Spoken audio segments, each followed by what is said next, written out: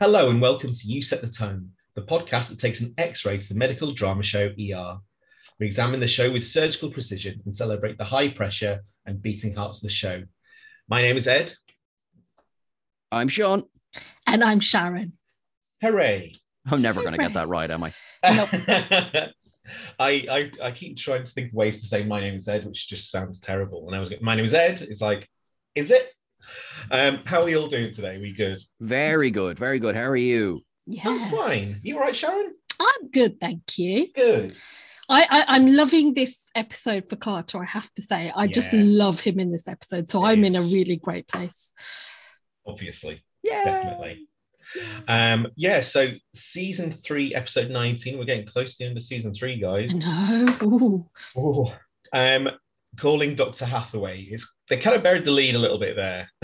Yeah, a little bit. Yeah.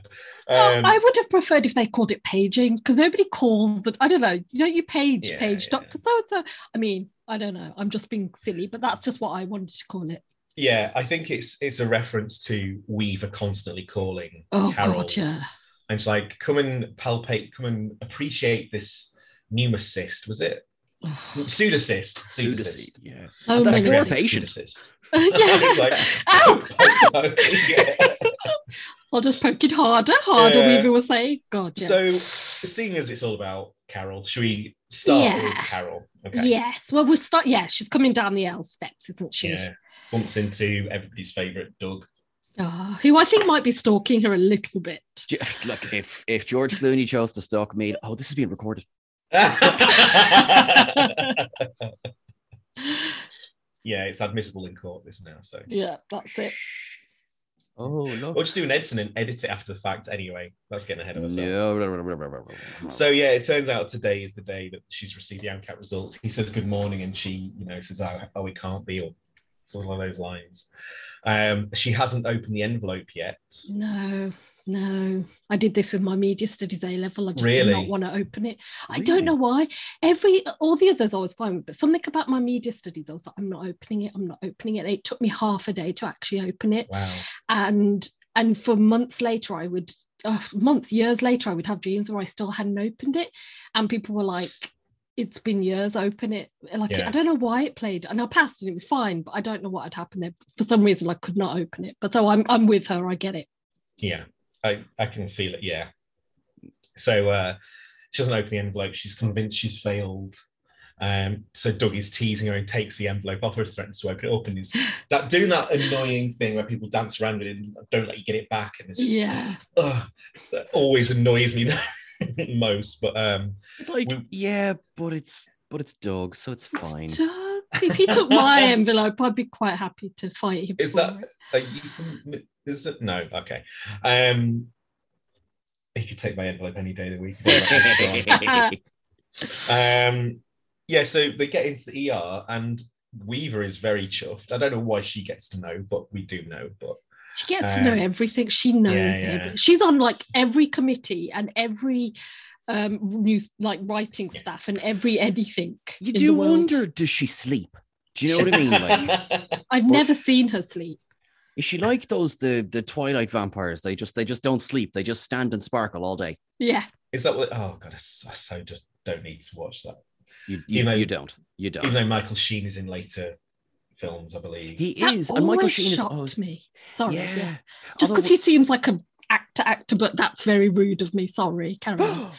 So rude. But like that's it. Like, but was that kind of? And I'm going to expose my own ignorance here.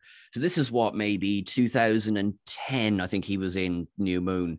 Was this kind of before he was the Michael Sheen of today?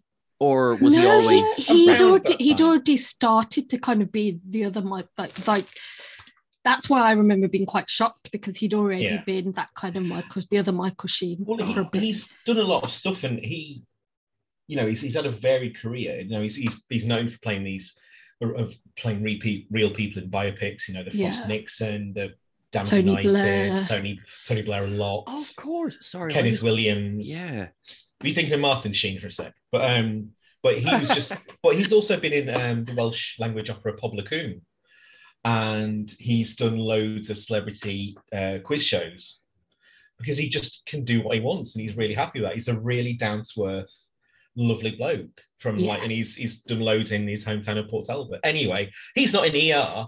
He will be the reboot. That bastard. I was just going to say, I just saw him a month or so ago. He was on stage in London. How is he? Is he well?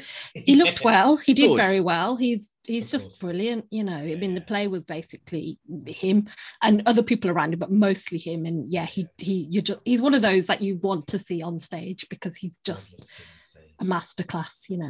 Let me know when he's at the NT again. I'll come stalk him. Sorry. We'll watch the Anyway, going back to... So Weaver is there, gloating like a cat.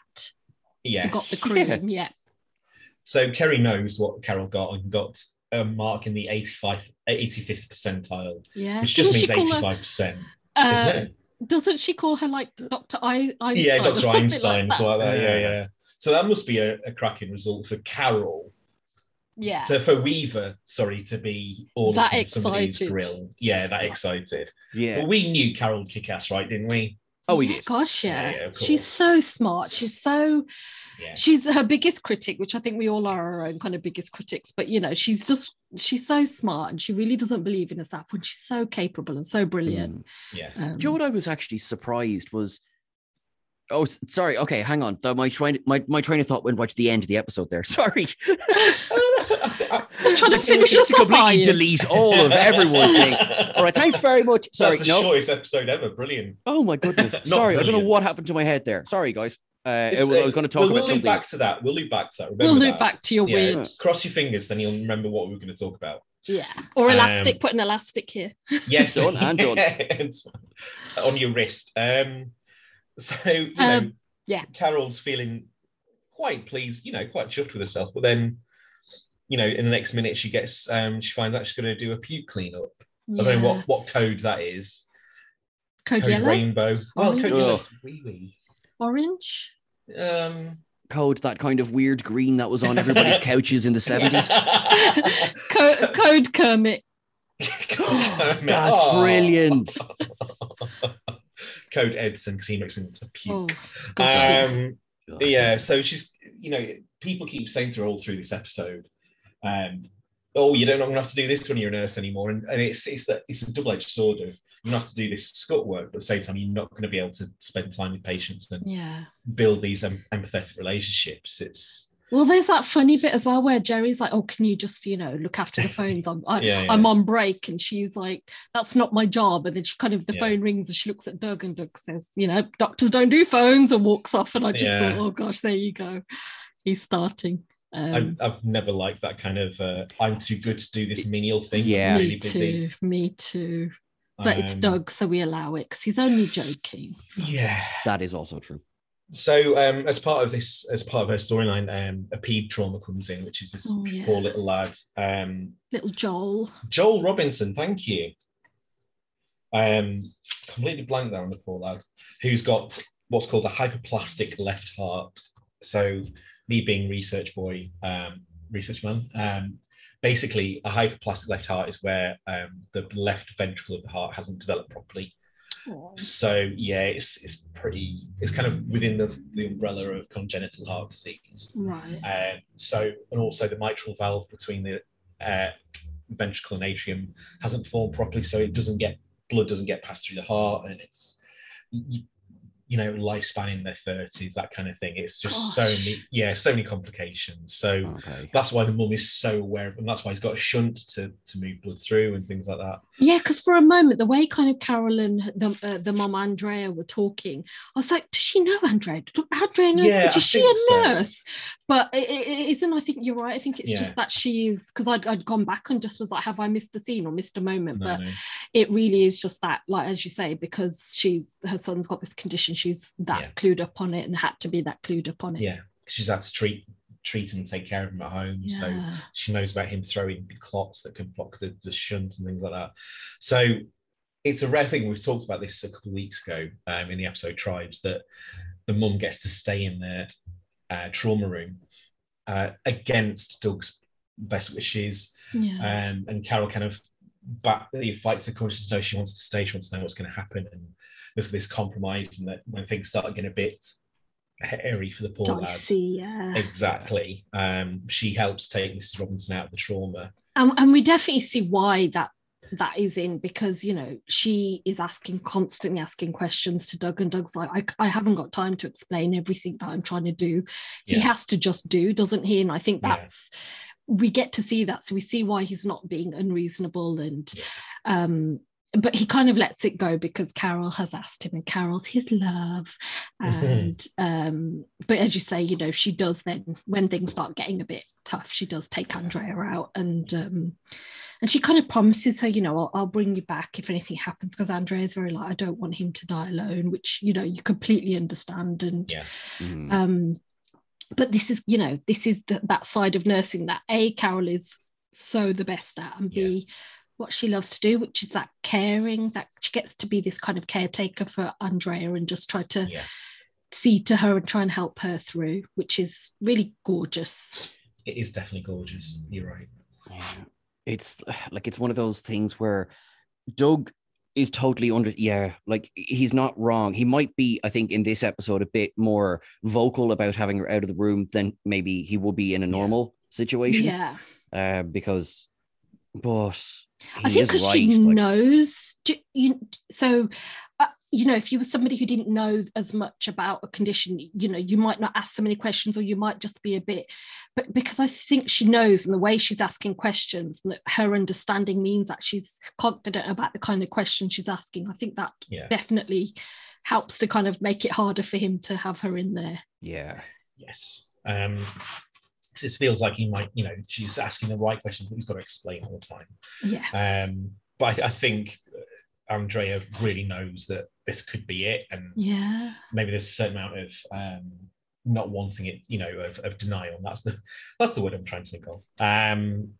But yeah, you're right. Carol is so gorgeous with Andrea, but keeps getting pulled away by Weaver, for Weaves. God's sake. Weaves is like on the recruitment hunt. She's begging her to, consider us, don't think about the Ivies yet. And she's really on kind of a one-woman mission to get Carol to sign up in blood there and then. And she keeps kind of calling her. And I think what's funny about this is we've seen med students, and normally when they're in there, that's the kind of stuff they love. They want to be called, they want to see everything.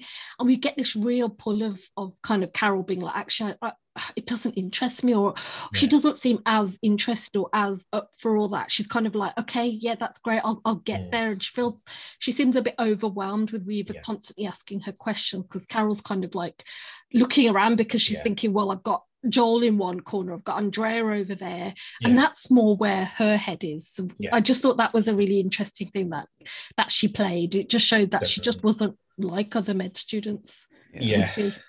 I mean, the little lad wakes up, and so Weaver goes to take Andrea back in, and then Carol pulls away to appreciate this pseudocystic appendix, wasn't it? Was it appendix? A pancreas. Thank you. Yeah. I knew it was an organ with a P in it, but yeah. And this poor woman who's been appreciated does not appreciate it.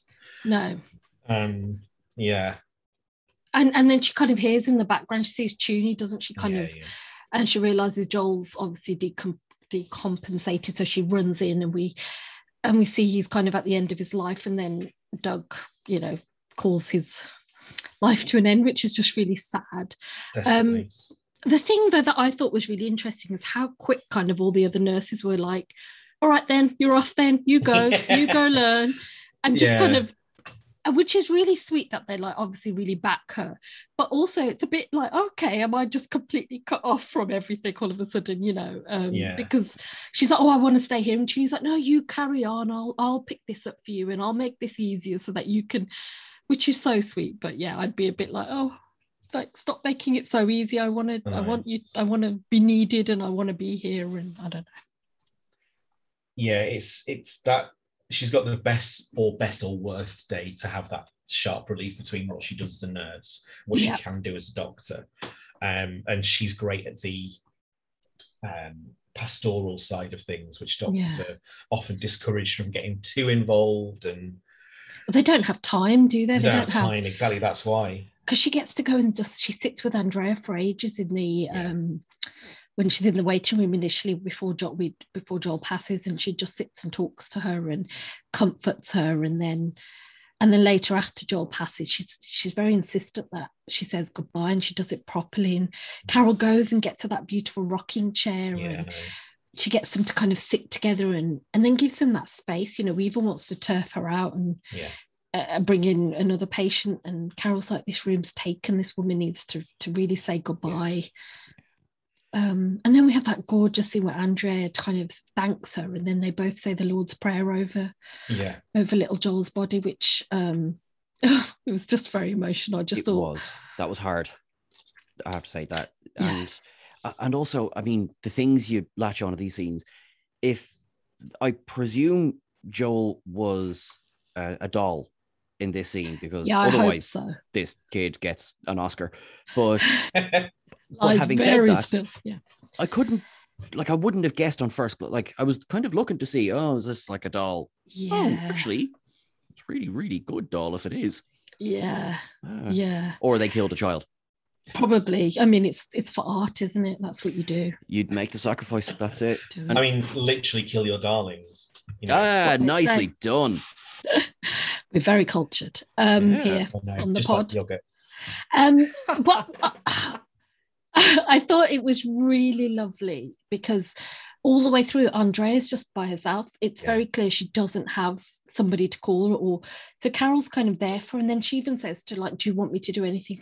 And the mom says, no, look, my sister's coming. So, you know, she's going to be left in kind of good hands. But also kind of on the other side, we've got her at one moment asking Doug about how much he borrowed, what kind of debt he's in. So he borrowed $110,000 and he's still paying it off over 15 years later, which is like a mark in the, no column kind of almost. I mean, 110,000 in 1997 is now, it'd be the equivalent of $4 billion. Do you know what I mean? It's just crazy. I mean, check our maths. We're right. Yeah, I'm fairly sure my maths. I didn't need to Google that. I just worked it out in my head. Yeah, but, we know what we're talking about. So believe us. Come on, guys. And it's just, so you've got that kind of on one side, and then we see moments where Weaver's taken her along, and she does brilliantly, like when she intubates the patient, which, so we can kind of get this glimpse as to what Carol would be like as a doctor, which I think she obviously would be brilliant, but would it fulfill her? She's got great clinical skills. Just from this quick intubation, how many interns and residents have we ever come across, will we come across that struggle to intubate? Yeah. I must say, I don't know if we've mentioned it before, but we have, put money in the jar every time somebody says it's a teaching hospital. Yeah. Did we have one for every time we hear visualize the chords? No, but we should start that's one. A good one, yeah. Let's start one. That is a saving really up for good Sean's cabin fund, I think. I thank you very much. Yeah. Or the Californian Cult Fund. We're not sure yet. We'll figure it out later. Once we have the money, we'll see what we've got. I have to be a big meanie for a second, right? Because this is going to sound, Sean. So during this scene, which I agree with you I think Carol does really, really well in the scene. However, somebody who didn't do very, very good in this scene was the cameraman, because 3 times I could clearly see the man's head was beside Carol's hands. No way. As he was doing this. Yep. So it was like, this isn't even like in the edge of the shot. This is in the shot. Oh no. Oh wow. Yeah. I was just like, okie dokie, which I thought was a little bit funny, because I was just like, she's doing a great job. Now try it in his throat. Oh, that's amazing. Really? Well, there you go. I have a tendency when I'm watching these episodes, I try and watch them twice, like once without making notes and once with making notes. That's the ideal time and etc. But because I have my head down, I completely miss that. Same here. I'm a ridiculous note taker for anything. I can't even sit and pretend to just watch it. I have always been a ridiculous note taker, an over note taker as well. I'll make so many, and I'm like, come on, I'm getting better on this, but I'm such an over note taker, so I completely missed that. But well spotted. That's interesting. I'll have to go back and have a look. I thank you very much. I thank you. Yes. I just thought it was funny. It was the kind of thing that would just be obviously snipped out by it should have been snipped out by the angles, and I was just like, oh, because I was wanting to cheer for her. And I was just like, oh, but she's nowhere near him. She didn't really intubate people. Come on. Yeah, Kerry's being very chill about this. Like, the man is going to die. Yeah. She did visualize the chords, though, so that's fine. Well, that's okay. Exactly. As long as she visualized the chords. That's all she was asked to do. So she did that. Come on. And then we have this moment as well where all the nurses are talking about going out for drinks and whatever for their night out, and they completely exclude Carol. And I felt like that was very cold. She's not a doctor yet. She's not a med student yet. Yeah. She's still working as a nurse, and I just thought that was a bit. Whew. They're very quick to I'm about to say castigate her. I can't do words today. Ostracize. I was about to say Oh, great word. A niche great word. Worth the wait. Thanks, Bob. Yeah. To ostracize her. Is that when they get the ostrich and they make them eat her? Is that no? They put her on the back of an ostrich and then it runs away really fast to Coventry. Oh, okay. The ostrich goes to Coventry. So they did. I'm very silly, and it's clearly in a very silly mood tonight. They did it when she was management, in inverted commas. They were quick to kind of like, you ain't one of us anymore. And they do it the same with, all she's got is some MCAT results, and she's had to go intubating somebody and poke to pull one in the belly. And they're like, we're off. That's it. Right, that's it. You're a not doctor. one of us. Yeah. You're out. All right, then. Nice, guys. Nice friends. Yeah, thanks, they're a bit cold, aren't they? After my job much. Yeah, definitely. There was a really brilliant exchange between Weaver and Carol, though, where Weaver, when they're having the standoff over the room, and Weaver kind of says, you have to stop thinking like a nurse. And Carol says, but I'm not a med student yet. And it's like, exactly, Weaver, sorry, you're so over the top excited. You're actually kind of putting her off a little bit because she wants to do her job. Exactly. Yeah, like by all means, have a chat with, like, show your excitement, have a chat, like, congratulate her. But she says it herself, you're really putting me on the spot, Kerry. Yeah. Like when she's like, okay, you basically run this trauma. Yeah. I'm going to leave. You basically, once you bring this guy back to life, I'm off to have a drink with the nurses because they like me, says Weaver. It's really it's like it's too much, and I think also it comes from a lovely place, but also a very competitive place because Weaver obviously wants to kind of grab her before she gets taken by somebody else. But it's like, if you really want to do that, sit and talk to her and say, you know what we could do for you, Carol, is we could maybe you could spend an hour doing some stuff with us or watching us, or so it doesn't interfere with her nursing work. Because the other thing with nursing is she shouldn't be having her head in two places, and she shouldn't be asked to have her head in two places. So especially in her position as nurse manager, and as the senior nurse, she can't be pulled in that many directions. And she's just, there's a moment as well with Doug where she's talking about her job and she's like, I'm good at my job. So kind of, why am I wanting something more? Which kind of shows where her mind is going and how she's been weighing everything up. And I wonder a little bit as well is when she was thinking she'd failed the MCATs for the however much time it passed between her taking it and getting the results, if there was a part of that noticed some relief of like, okay, maybe this isn't for me, or or like, oh, actually I quite like being in, like sometimes when you get forced with a choice you go, oh, actually I'm really happy where I am, rather than now that this has come in I didn't think I would. I just wondered if that had played a part. Yes.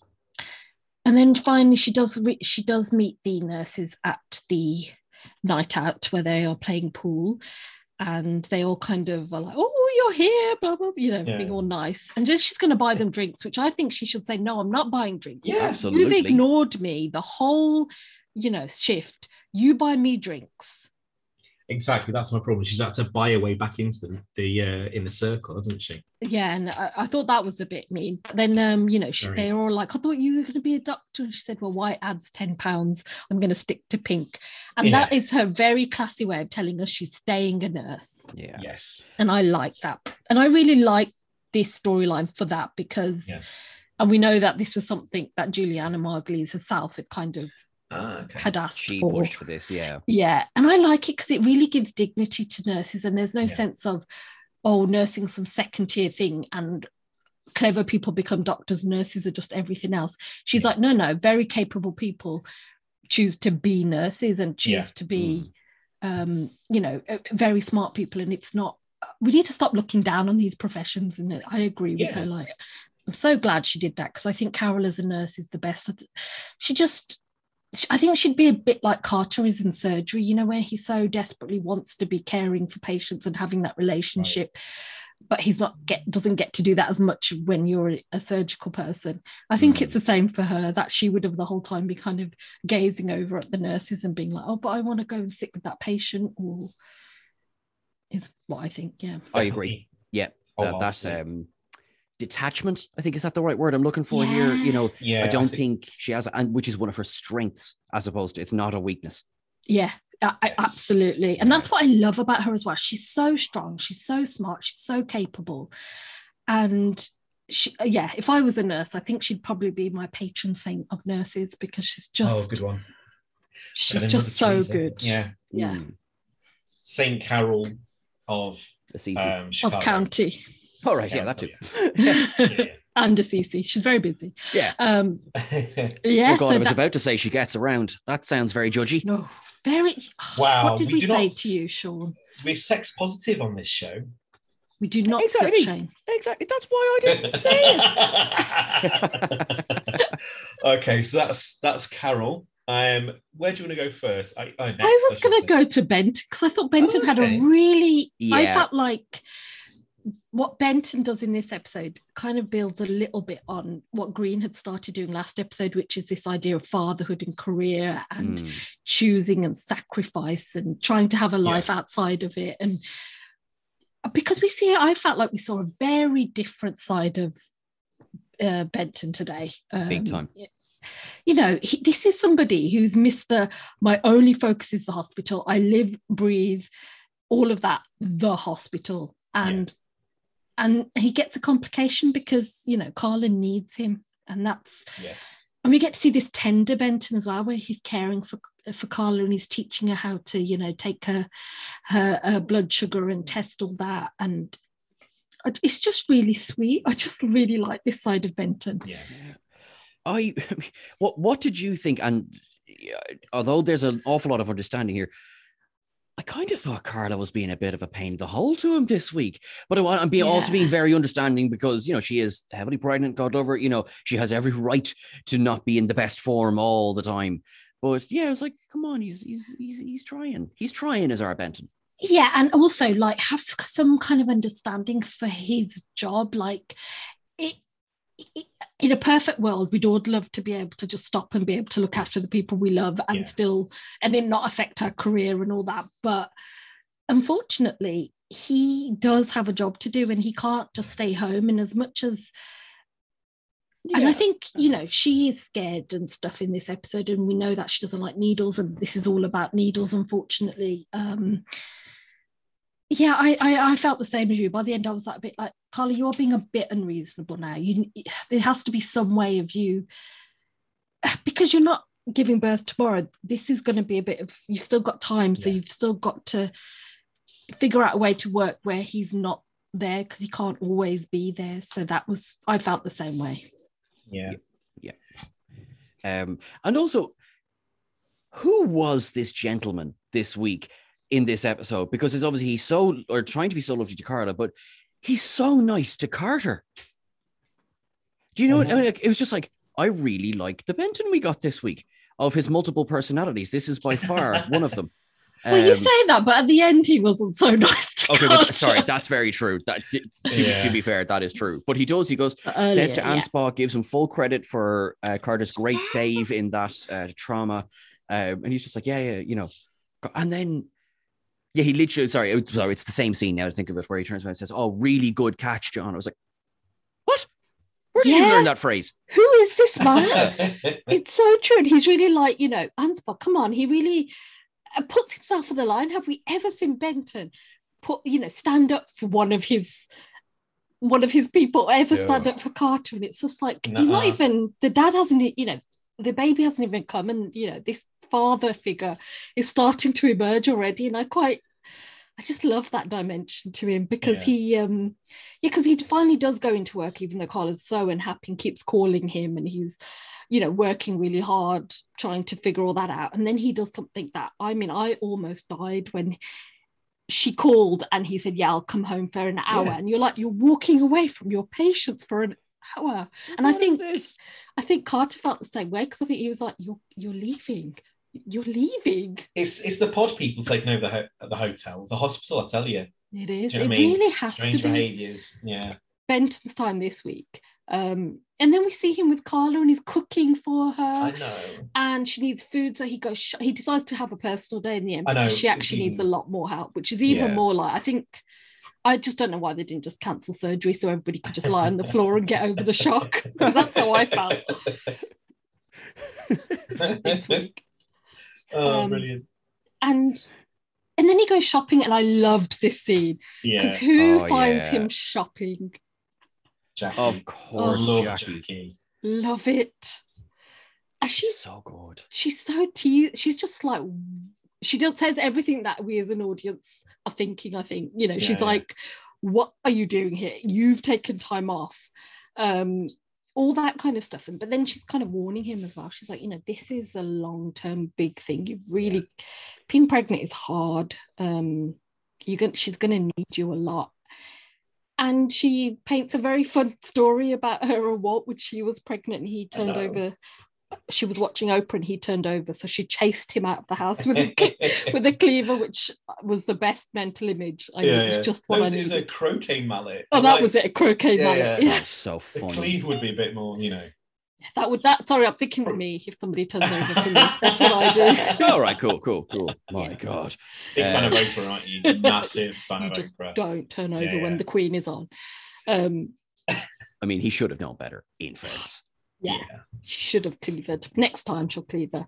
And then she says, I'm going to take you to the baby aisle. And we were deprived of that scene, because I would love to see his face when he found out kind of all about breastfeeding and nipple pads and all that horrible, scary, nasty stuff that comes with pregnancy, which is a very beautiful thing. And I commend anybody who can do it. But wow. Yeah. And then, he decides he cooks for her, but he has to go home, and Carla's not happy about that. Knock comes at the door. There's Carter with all of Benton's paperwork for tomorrow, because he's going to be back in. And I just love these moments, because Carter is so excited to just catch a little glimpse of something outside of Benton in the hospital. He's so excited to be there. And Benton just shuts the door on him, which is so cold. I also love the way Carla opened the door, like, who's that? She goes, what? Yeah. It could have been a mother, could have been, the Pope, could have been, the mayor of Chicago. What? Yeah. Oh, God, she does not give him any time. She hasn't got, but it doesn't faze him. He's still so excited, like a kid who's got. He's like, hey, Carla. I got shouted up by Carla. Yay. I just thought that was funny, because it showed, Benton isn't gone completely. He's still there, and there are still moments. But he's struggling. He's got these decisions to make. He's got new focuses, and it's not all just about surgery, and how is he going to handle that, which I thought, again, a 90s show, mainstream, because the 90s were all about the new man and men looking after kids and doing more of that kind of stuff. And it's interesting to see how that's reflected in these stories that they're showing. Actually, they're not just showing him being Mr. I'm surgery and I'm better than everyone, and that's the only thing I'm going to do. It's showing him actually having to think about it and be human, and what the effect of being a parent is on a man, which we don't always see or talk about. So I think this is great stuff. Yeah, definitely. And I think I like this Benton. I like this side of Benton. Me too. So I guess we'll see what happens with him. I'm sorry, just the image of him making that dinner for Carla was so sweet. I know, he gets like a little bowl of garlic bread or just bread to mop it up. And like, so cute. I think he set the table and everything first and got like a napkin and a napkin. I like to think he would, because I feel like in surgery, you have to be very detail oriented and very careful. And nice. I feel like that would be just how he is. You don't sit down to dinner unless you've got the this, maybe. But yeah. Maybe so. So I think we should pivot to somebody's favourite. I think we should talk about Carter. Oh, your face lit up. Oh. I love Carter. This episode is just, there are so many moments where I'm just like, he's just my favourite and I don't care. And I know everybody knows that, but I feel like you need to be reminded. Did we know that? I always thought you were an Edson fan. Oh, clean out your mouth, mister. Okay. We're about to say clean out your locker. Like, and your locker, you're fired. That'll do, mate. Yeah. No pay. So we sort of like they're in the cold open, so it's almost like a classic ER cold open that somebody gets woken up, but it's mainly because Doyle kind of climbs into bed on top of poor old Carter. Because they're sort of going down this weird track this episode a bit. Yeah, it's very romantic comedy trope. There's a lot of tropes that are from the romantic comedy, which they employ in this whole thing with them, which I think is a stroke of genius considering where we end up. But yeah, it's fun. Yeah, so Carter's overslept. Oh, Silly Carter. So we've kind of still got, I know, we've still got this kind of foppish kind of immature. Yeah. Do you remember at the start, Carter was always kind of clumsy and falling over things, and he hasn't got his discipline still. He still isn't there with that, and he's overslept. He's missing his rounds with Anspa, who's already mad at him. Yeah. And then he turns up and Anspar's just ready for him. He's got his grilling, spit ready, and he's just ready to roast him. Yeah. And he keeps questioning him, and then in the end, Edson says, God, what did he have for breakfast? And Carter responds, me. And it's like, it's true. And then Edson was just I in my notes just put Edson, ew. Oh, honestly. He's just such a creep. Such a creep. He's you know what he is? He's that guy at school that always wants to be better than everybody. Yeah. But isn't better, so they do underhand things, but still think they're better than everybody, and they think they're allowed to do kind of underhand things because of who they are. And I just feel like he would be a brilliant Prime Minister for Great Britain. Nice pivot. You are on form.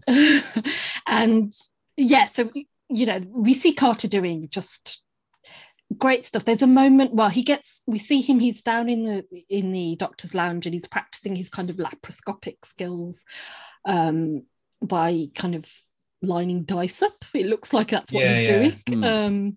And Doyle sees and is very excited, and they have a moment where she's like, can I try? And she has a go, and he's like holding her hands behind her very again like you would do in a romantic comedy. I don't know how to golf or play pool, and the man comes and puts his hands and tells you how to do it. They get called into a trauma. Doyle says, can I follow? Can I watch? Which is, it's really quite, it's good to see them like this because they're not competitive at this. This is just, you come along. We're not each other's competition anymore. We're friends, which is a good development, I think, for them. And this is where he like kicks ass because it's a gunshot wound. Mr. Gunderson has come in with a gunshot wound. And nobody knows what to do, and Carter's like, I've got an idea, and he gets kind of the Foley and some saline and puts his pressure on, and he saves Gunderson's life, and Gunderson's now can go up and have surgery, and everybody's like, wow, what medical journal did you get that from? And he's like, People magazine. And I was like, should have said that. It's brilliant that he reads widely and deeply is what it is with him. He got into my People magazine. What can I say? Damn it, John, you weren't supposed to tell people. Yeah, exactly. And that's the moment where he wants to go up to surgery, and Anspa says no, and Benton fights for him, and Anspa still says no. So we get to see Edson go up, which the snake. The snake. Well, he even calls Anspa. Like Anspa says, Edson can score. He goes, yes, sir. And I'm like, just a creep. Yeah. He's the kid at school that everybody hates, who like sucks all the out, and all the teachers are like, oh, they're the best, and all the kids are like, no, they're not. They're the worst. You just don't see it. Definitely.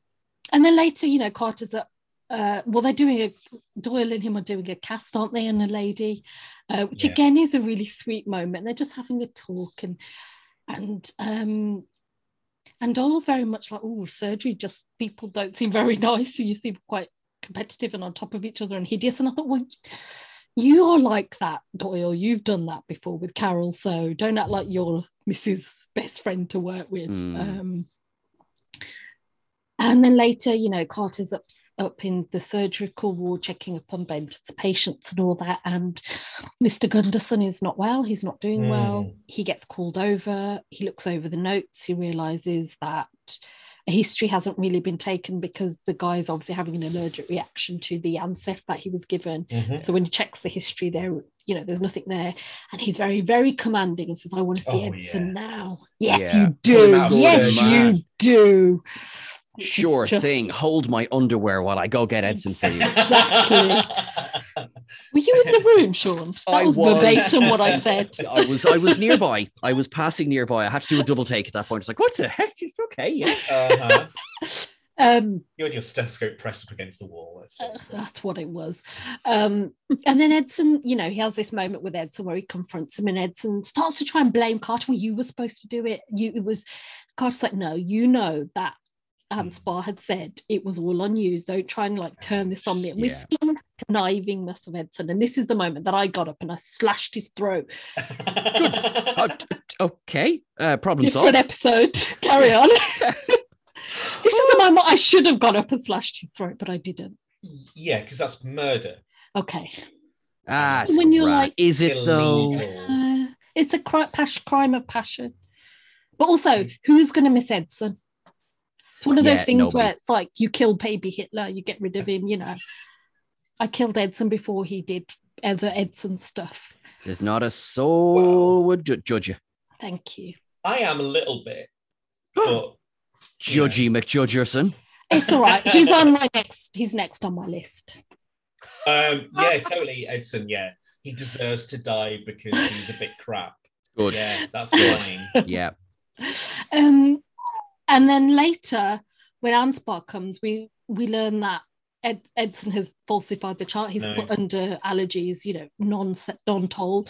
And I thought, oh God, not only is this hideous for so many reasons, but if Gunderson survives and they say to him, you didn't tell about that, wouldn't he possibly be like, I did? Oh, well, nobody asked me, sorry, not that I did. Nobody asked me. I mean, he might not because of surgery and blurriness and drugs and all that. Maybe nobody would ask him, but I don't know. It just felt like there isn't a witness that he's still alive. Yeah, exactly. Yeah. Edson has got to be, even in a small way, he's got to be rooting for him to die. Yeah. I wouldn't put it past him. Honestly. I love the way, so after Carter kind of confesses to Maggie what's happened, he's discovered this. Maggie is so cheeky in that trauma, and she handles it so well because she's still giving Carter every opportunity to be the one to tell Ansbar. Yeah, she really is. Oh, John was telling me about this thing, Edson. Oh, really, Edson? I thought there was more there. Isn't there something else you want to tell Ansbar? Well, it's before that they bump into each other by the river and find out that Doyle's smoker, and she really sort of grills him about it and says, "Oh, there's a club, and it's about a boys' club. It's, do you know what I mean? Yeah. There's not many female surgeons. There's Hicks who's in charge, and I think there's one other female intern. But there's Shirley as well. Yeah, but mainly it's not just a club; it's a boys' club, and we even call it like the Marines. Do you know what I mean?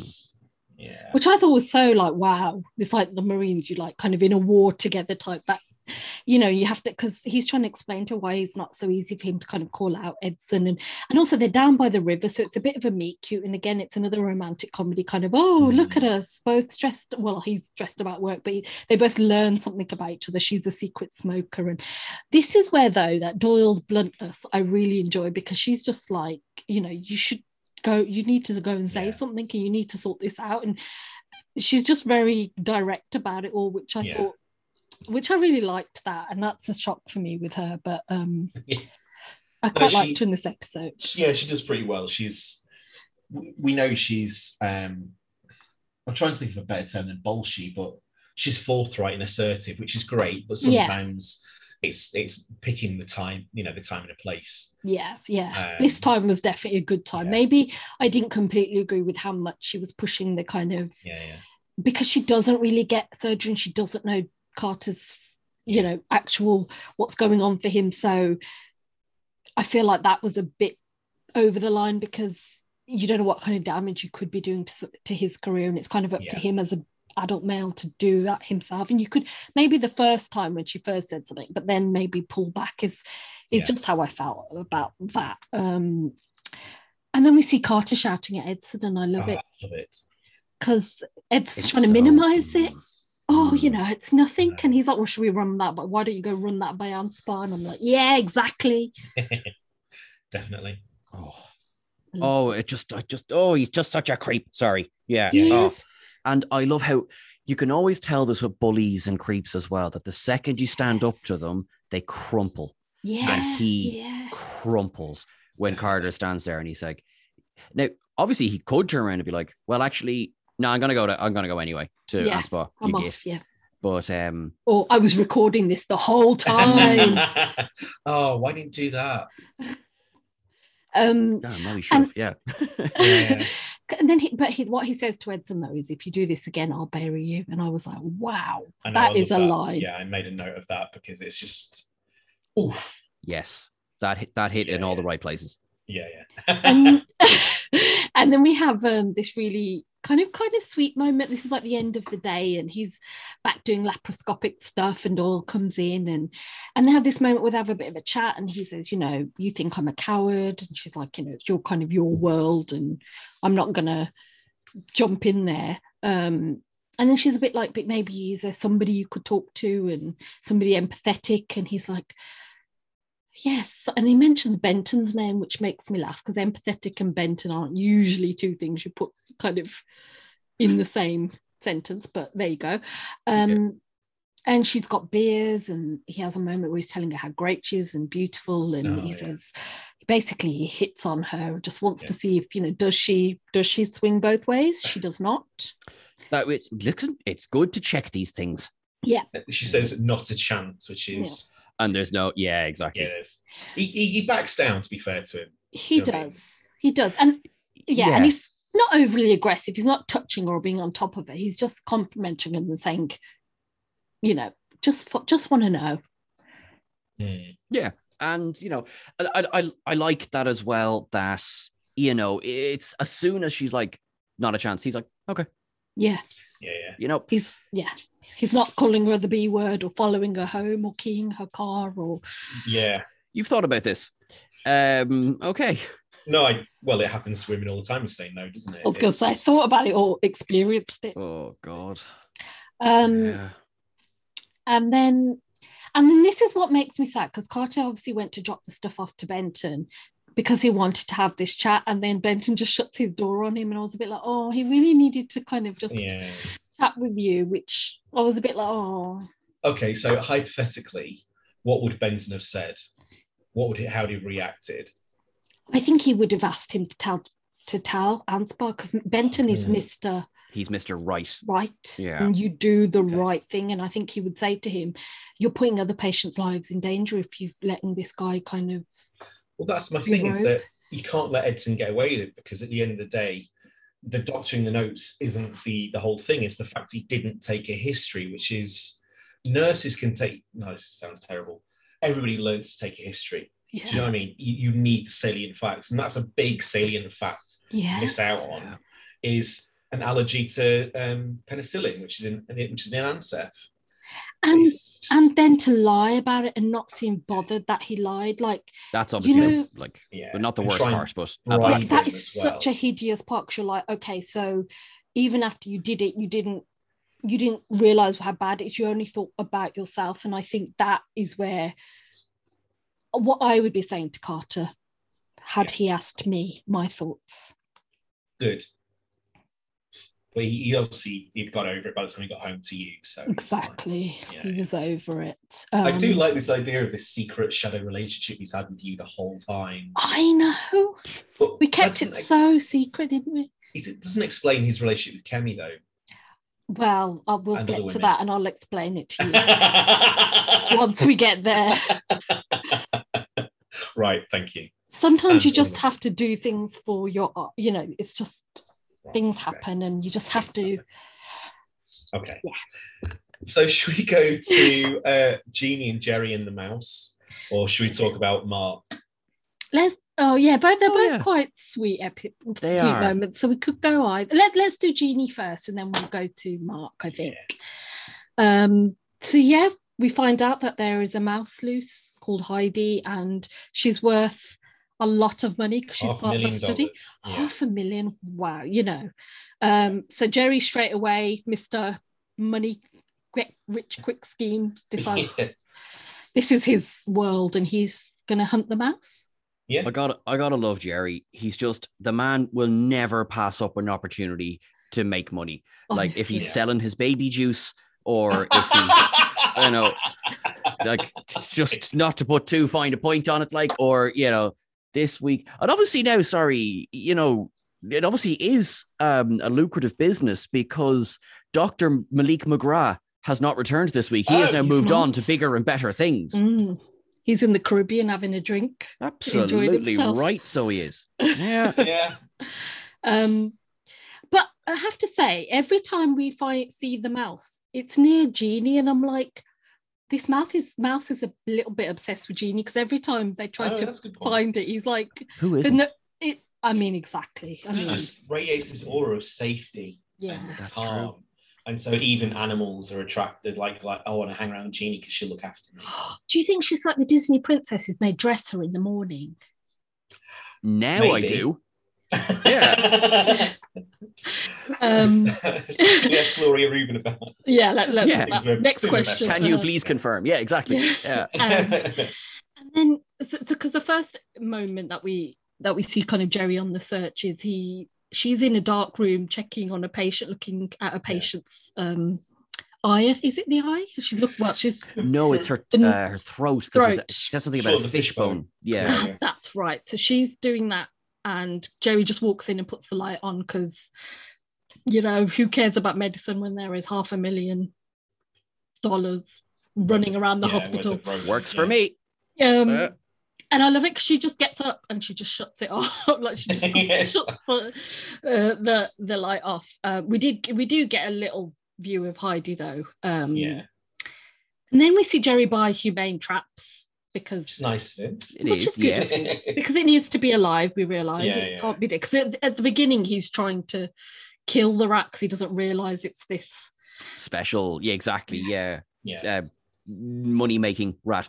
Yeah, mouse. Exactly. Actually, they keep calling it a rat. It is a mouse. But different species, like genera. They're just different.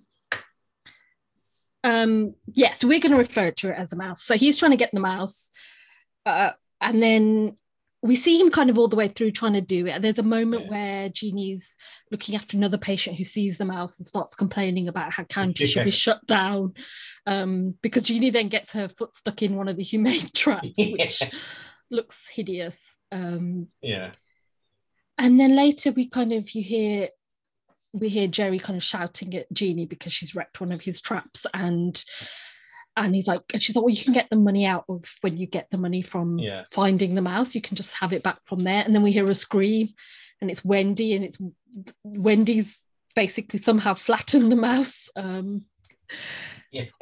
Also, actually, sorry, before all of that, there is a really brilliant moment where Jerry is kind of brought in the humane traps, and Wendy says, yeah, we're going to use these to trap the mouse. And he's like, and Jerry's like, we. And it's so subtle, and it's like, takes a second, but I was like, that is so funny how she's just jumped on it as well and gone, yep, that's what we're doing.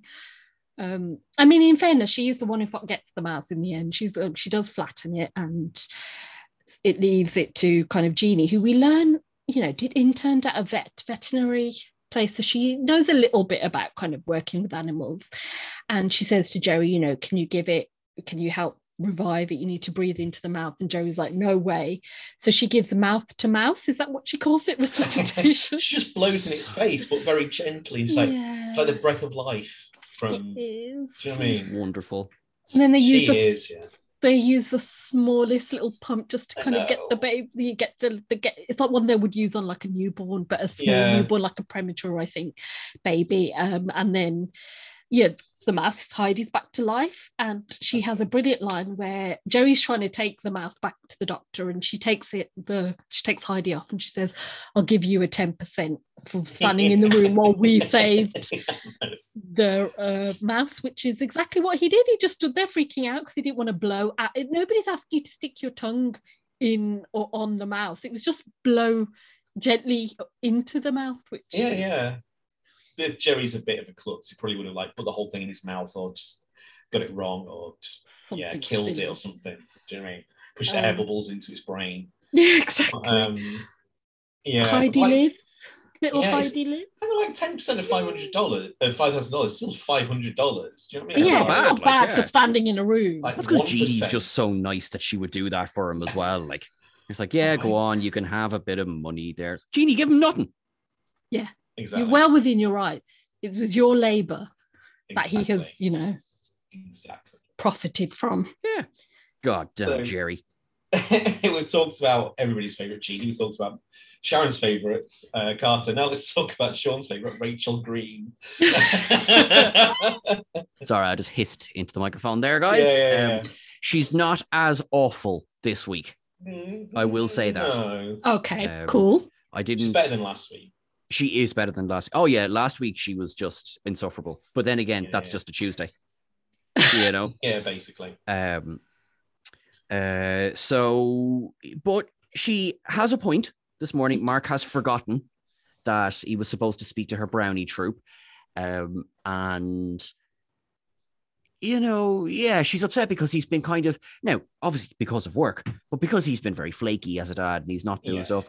And then he makes a promise, which he doesn't know this, but he's going to have to break again moments later. So, I'm off on Saturday. We'll go to Six Flags and ride the roller coaster. It's like you can almost hear Kerry in the background. You can hear the one crutch going, must schedule him for Saturday. Yeah. Well, she's the ball queen. She's got like nanoprobes everywhere, so she knows what's going on. She's very connected in Chicago. Exactly. That's how she knows who's the most eligible heterosexual is. She knows. She knows. That's true. She created him and she can uncreate him. He's part of the collective, yeah. Yeah, I agree with you. Like, it's showing Green as kind of absent father than kind of flaky father that he is, that he kind of can't ever, he's quite chaotic and doesn't ever seem to write things down or know where he's supposed to be or when. How did he ever become chief, like, attending? Because I think it's because he's good. When he's doing his job, he's great. But he is. Everything else, he's not that great, is he? I think. He's good at one thing at a time. Yes. God, yeah. And I read so he obviously. He has to drop her off to school and he's kind of feeling a bit down to the dumps. But his day is quite an interesting day because he gets a couple of interesting patients come in. Yes, very strange. Mr. and Mrs. Smythe. Smythe as well, yes. It's all very like, even if Smythe might not be their name the full time. They're only Smythe for a little while. What was her pet name? Mrs. Swinnerton or Swinson or something like that. Wilkerson. That's it. That's her pet name. So that's strange. Nobody would. Yeah, that's a very strange pet name. They're an odd couple, and they come in, and they've been camping. They say she's got a bucket on her bum. Sorry, that was just a funny sentence. Sorry, a bouquet on her bum, I should say. Brilliant. Thank you. Which is strange, and they're acting very strange. But Halay's got a really good idea about how to kind of remove it, and it also needs quite a good Foley. idea. Yeah. Foleys are everywhere this season. Anyway, carry on. But Mark has even better idea. Marco, he has a simple idea. Yeah. Stab things until they come off. And you know what? It works. It worked with Jen. He amazing. Emotionally And metaphorically, he was stabbing her every time he wasn't there for her or didn't believe in her career. Right. And then she fell away. I mean, like, so as you can see, good things always happen with this method. So that's good. And then we got rid of Jen. Yay! And her terrible haircut. Oh, I've not forgotten that. No. God, it's not a good day in the week unless I take 5 minutes to go, wasn't Jen awful? You're having a bad day. You're like, well, at least I'm not Jen. Exactly. Yeah. Is that what happens? Exactly. What would Jen do? Because I'm doing the opposite. Good old Jen. Anyway, well, she's off burying her mother. Mark is here with the beginnings of a very kind of cute little thing with only one woman this time, which is nice. Yeah. Because later he sees the Smythes in the room with a window, frosted glass window, and they appear to be shoving something up Mr. Smythe's nose. Yeah. That's when he's like, right, we need to call psych. So we get Dr. Pomeranz, Yay! who refers to them as nuts, which I was like, She's still with this sort of non-PC, non-professional. Yeah. Yeah. Maybe that's her way of dealing with it all or coping with everything she has to deal with. Judgmental. Yeah. I mean, she's kind of not wrong. Yeah. I mean, like, you know, she nails it, but like, I suppose, she has professionally, she has, you know, it kind of, she shouldn't say the things she says, but it's fine. But she's also, I just want to take a second to go, Jamie Gertz, I think I pronounced that correctly, Gertz? Yeah. Beautiful. Absolutely beautiful. Yeah. And I just love seeing, it sounds awful, I'd completely forgotten her as a character because ER moves so fast. Yeah. Do you know what I mean? It's there's sometimes so many people. Yeah. That's it. You can lose, you can lose characters in the crush a little bit. Yeah. And I really like her. She's a really good kind of, not foil is the wrong word, obviously, because they get along. But Good companion. Yeah. They I can have hear the TARDIS in the background. Sorry. They have a really great chemistry, I think, as well. And I kind of enjoy seeing him and her together because they seem like they enjoy being in each other's company and kind of flirting with each other. And it's nice to watch that when they just feel like they're evenly matched and they're kind of both as interested and excited to be with the other, which I think is what really works there. Definitely. I just love their interactions and they seem, and as well, they have a good like professional understanding of each other because they both realize within basically a moment of when she comes down to deal with these two interesting people, they both kind of look at each other and go like, yeah, right, these guys are on another level. Yeah. Like, because there's a moment where it looks like, oh, they're actually not nuts. They're actually like, they're almost like secret shoppers, if you like, for the ER. And then, but sort of spoils it then with what Mr. Smythe says mere moments later that, being packed by a consortium of, I can't even remember the exact words, but it was just like, you are researchers for kind of creative problem solving or something like that. Yeah. So the guy in the alley behind the library went, you do this. Okay, I do this. Oh, yes. And it was just, they were funny in how, like, what an odd thing to do. Yeah, that they come up with that and they say that that's what they're doing. They're researching, trying to find creative problem solving.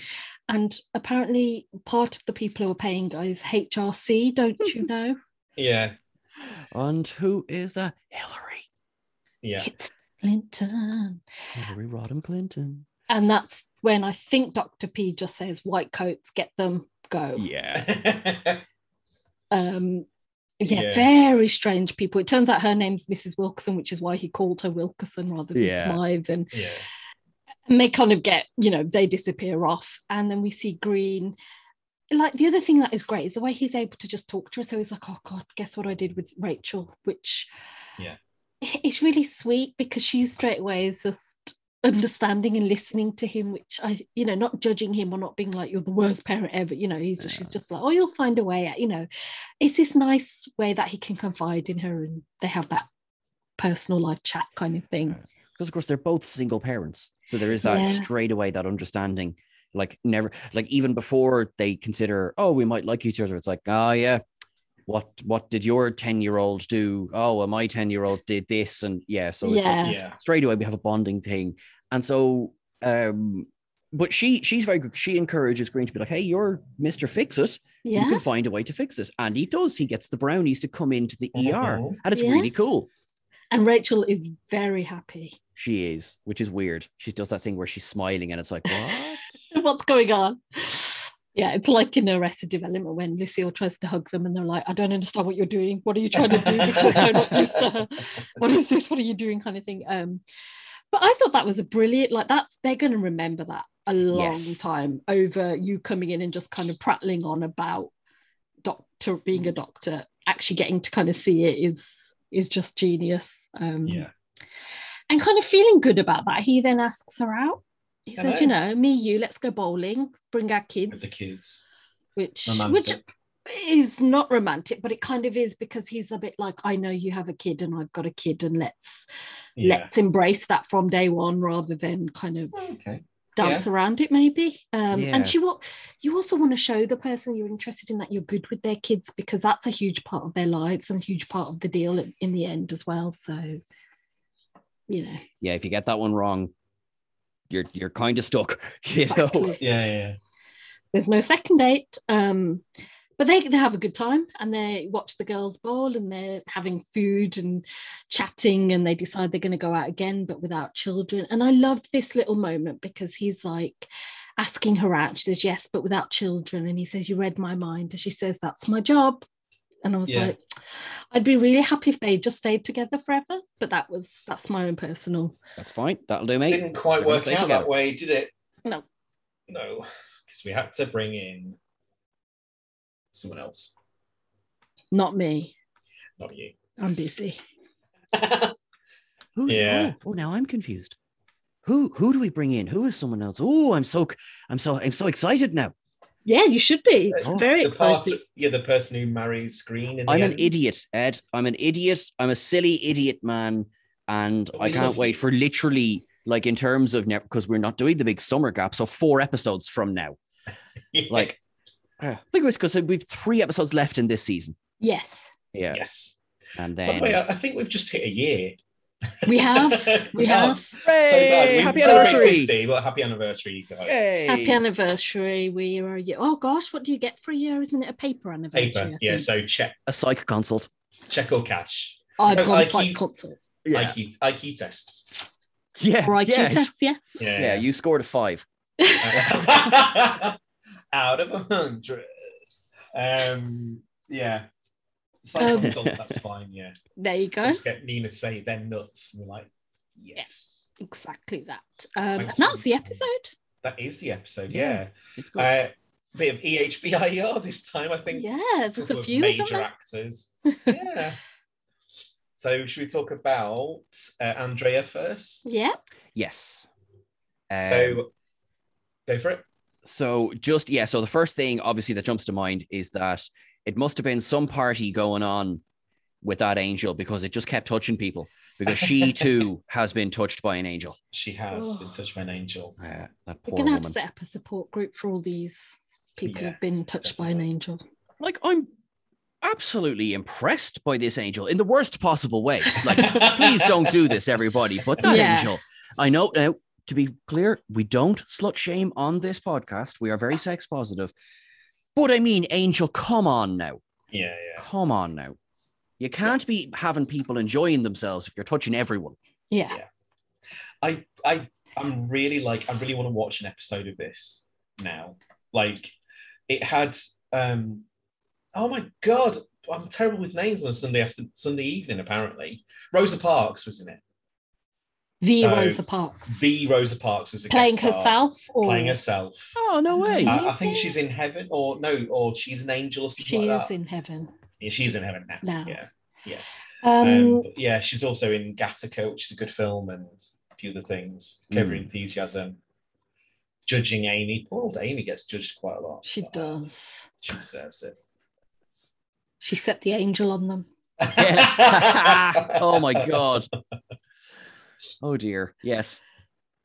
Brilliant. Right, next. Yeah, moving swiftly along. Well, I mean, do we go straight for Harry Shearer or do we go for Julie Haggerty? Maybe Julie Haggerty first, because it took me, I recognized her straight away, but I couldn't place her initially. I was like, where do I know her from? But I definitely know her. And then I had a trip to IMDb. And of course, Airplane. Airplane, yeah. One of the best comedy films ever. Yeah, and Don't Call Me Shirley. Exactly, yeah. Hospital, what is it? It's a big building with sick people inside it. That's not important. Yeah. Well, it's one of those films that absolutely it lives up to the hype. It is that funny. It's that real quick, silly, funny that you kind of can sometimes take a second to hit you you know what I mean? Like they'll say something and you go, hang on, and then you go, oh, that's what it was. Yeah. It's slapstick and mad and it's fun. There's a lot of sort of subtle humor that goes along alongside it. It's like the pilot talking to the kid, like, have you ever been to a Turkish bath? Or like, this kid's like, what? Yeah. Why are you asking me this? Yeah. It is a brilliant film. She was also in Airplane 2, which is not as good. No, it's funny, but it's like, it's I mean, William Shatner's in it, just doing his usual, chewing the scenery.